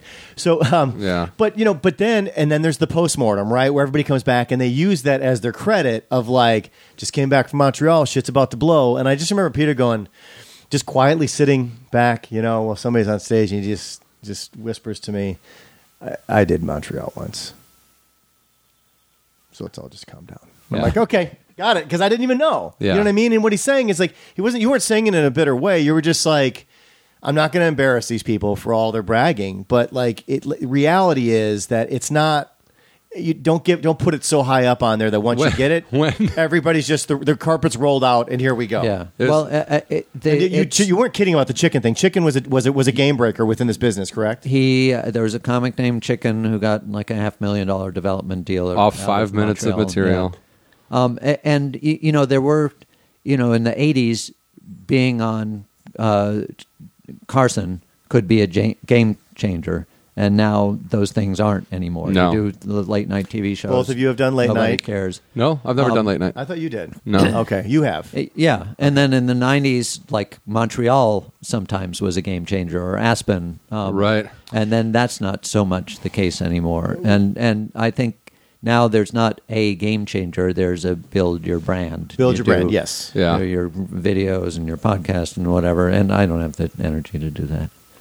No, I mean, I think what you say that, and it's kind of sad though. It's like you put all this time in, and then they're like, whoa, what's your Twitter account? It's like, oh, come on. Yeah. Like I was saying to somebody the other day, it's like, if I was to compare it to like what my wife does as a lawyer, it's like she puts in the time, and as she puts in more time, she goes higher up the ranks, and you get paid more money, and they pay attention to what you do, and there's these scales that you are judged against, and that's how you obtain more. We don't have that. Something new could come and literally pull the carpet out from underneath everything you've developed, and it becomes moot. Like I have my YouTube page, and I'll let you follow this up, Peter. But my YouTube page has 25 million views on it. And some people go, wow, that's amazing, because they've never even gotten that. And I said to them, no, it's not. My 25 million means nothing. $1 billion is what they're looking for now, and that's ridiculous. Imagine if your wife was up for partner, and she's head and shoulders the most qualified person to be new partner in her firm, and then they bring her in, she's all excited, and they're like, you don't really have enough Twitter followers. Yeah, we looked at your social media accounts. Yeah. So clearly you're not that talented at what you do. So we're going to bring in this 13-year-old. She's going to take your spot. She's going to do litigation. Yeah, you're going to be her assistant. Is that going to be a problem? Listen, it does have an impact. I think it has an impact with Trump. I mean, I think it has an impact on anything. The guy's got direct contact with people, which is politicians never really did that before. And you think it hurts him, but it doesn't. The Twitter thing does have an impact, but again, it only can take you so far. Like you still have to have substance. You still have to back what you're doing at some point. You can use your Twitter following, and you can pack a room once.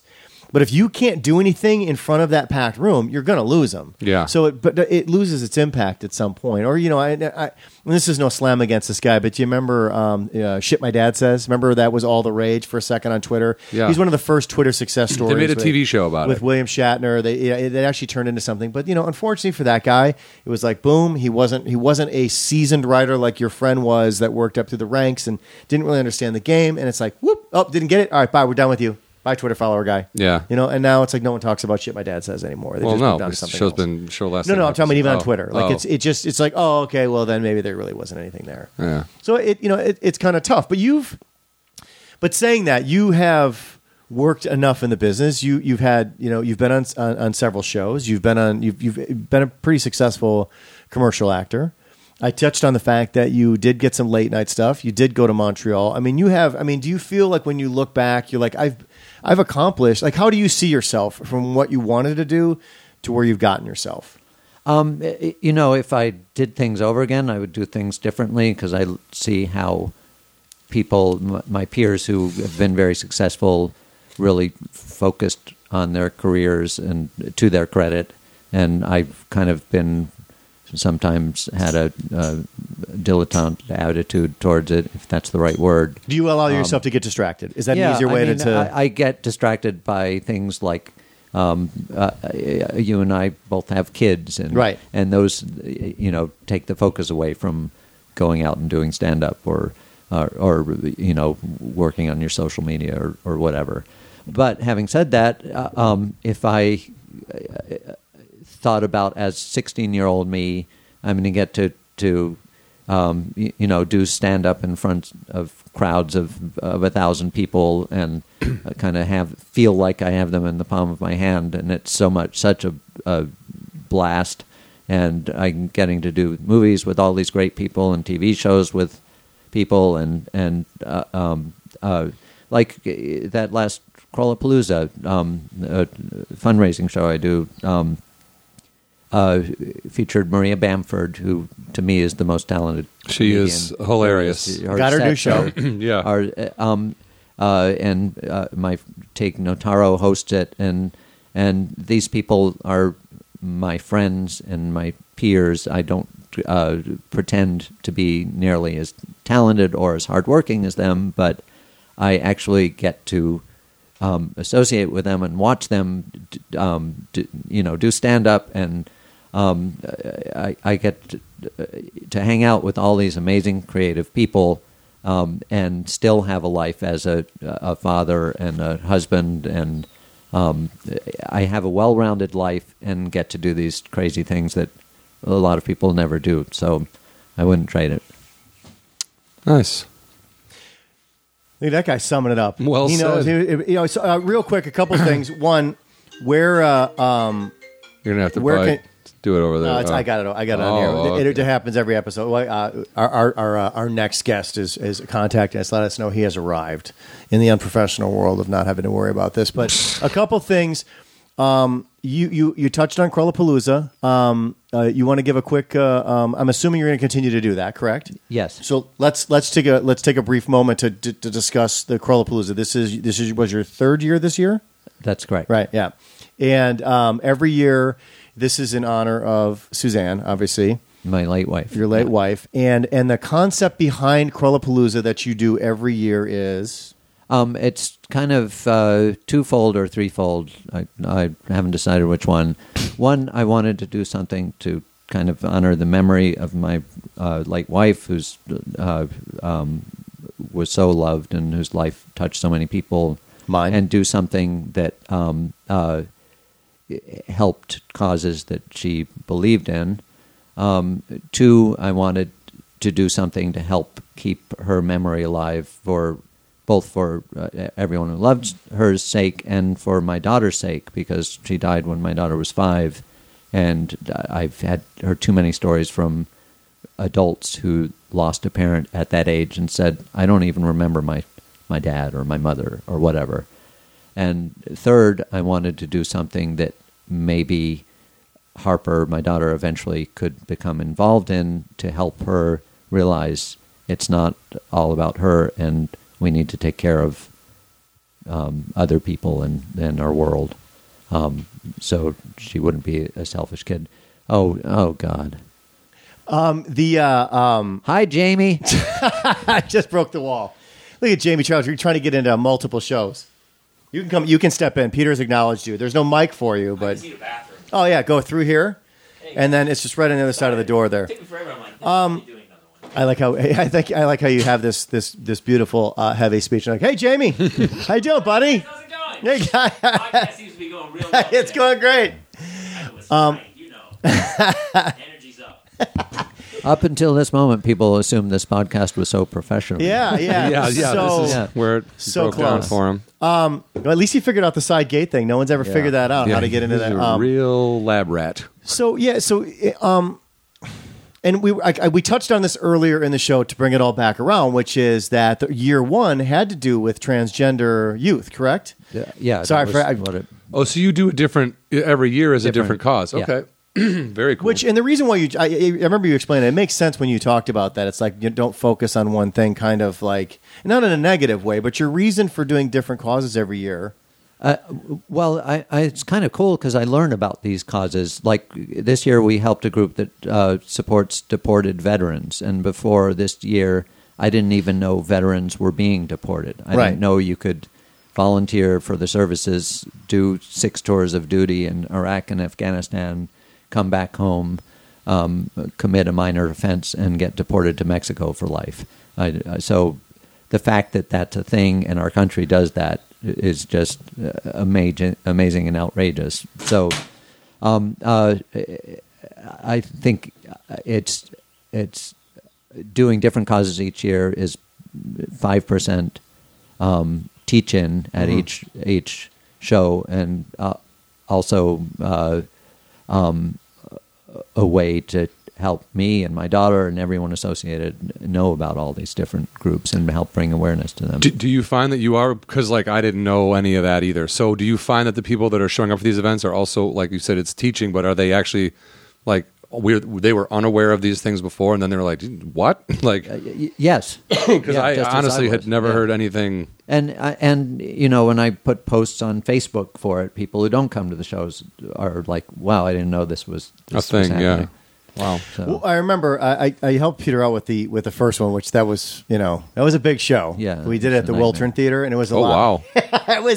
it was a lot, but learned so much from that show. I think it was still a hugely successful event. A lot of work. Yeah. But you scaled it back, and what I like about the way that you scaled it back is you made a greater impact on the way you run the show, because the shows are done. I'm assuming you'll try to keep it at a Largo or Largo size venue. Yeah, I love doing it at Largo because the guy who runs it, Flanagan, is so easy to work with, and he's an amazing guy. And TIG is always affiliated with this as well, and they are obviously big supporters of TIG as well.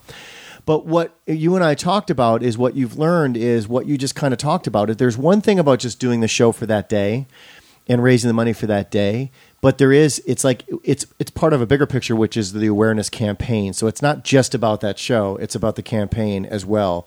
And that when you put in that perspective, you don't have to focus on we have to have everybody here in this big room on this one night, and that's it. It can continue to carry over, and so it's not about the size of the venue per se anymore. It's more about the size of the message, right? Yeah. I think so. And I kind of like that. Well, okay. Well, can we say that for now on?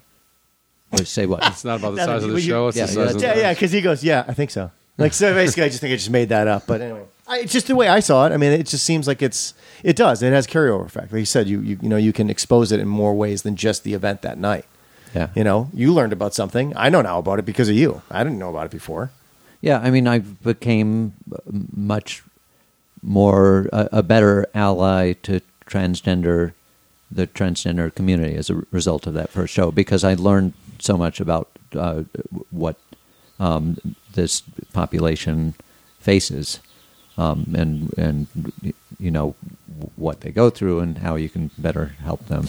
Yeah, and again, circling all back, to be honest with you, John, like having worked with Peter on that specific event at the Wiltern and working with these people and understanding them, there's faces. So when I see this stuff on TV, I have a perspective that if I hadn't done that with you, I wouldn't have that perspective, because like you talk about, half the time you don't even know.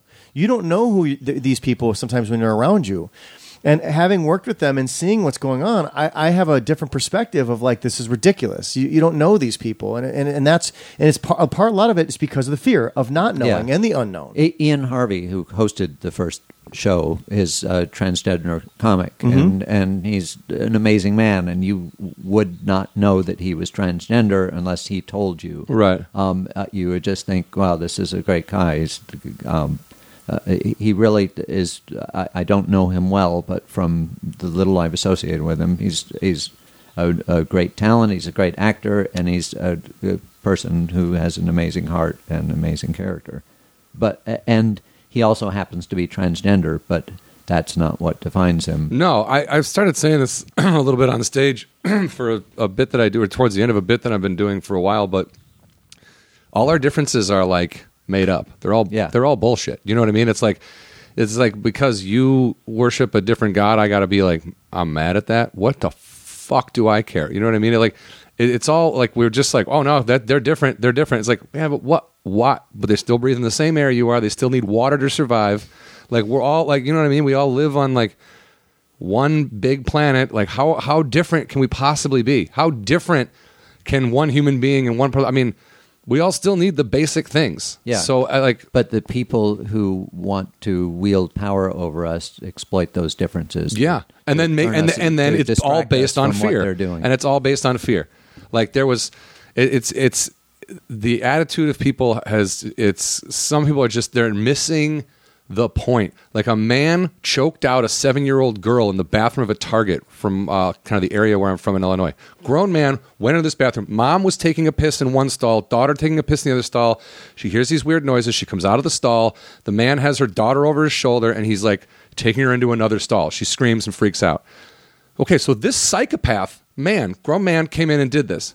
The comment threads under the story that I saw posted were like, here we go, and you want trans people to use this different... I'm like, what does this... This is a crazy man who came in and was going to attack this girl no matter what. Like, this has nothing to do with transgender people being able to use the bathroom they associate with.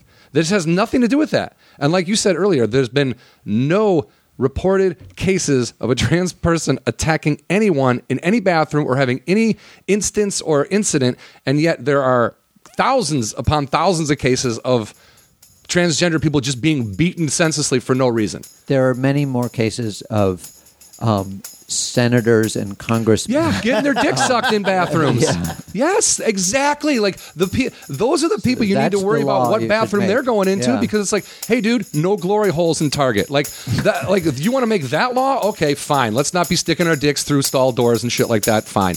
But like, you're right. It is the people that are so anti. Like, being gay is wrong. I gotta use the bathroom over here at the, the Dirty Finger or whatever bar this is, and like, you know what I mean?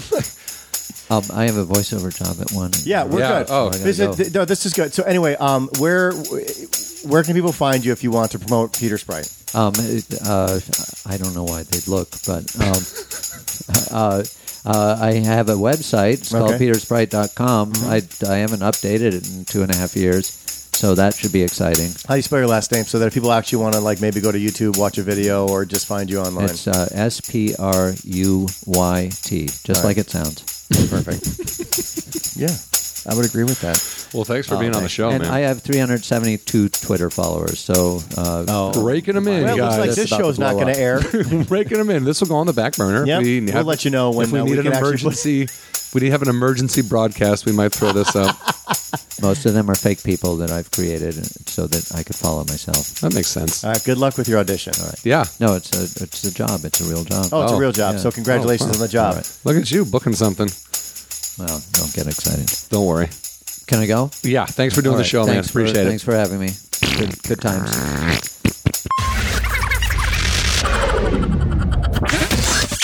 Thank you for listening to Hollywood Anonymous. Don't forget to follow us on Twitter at Hollywood Anani.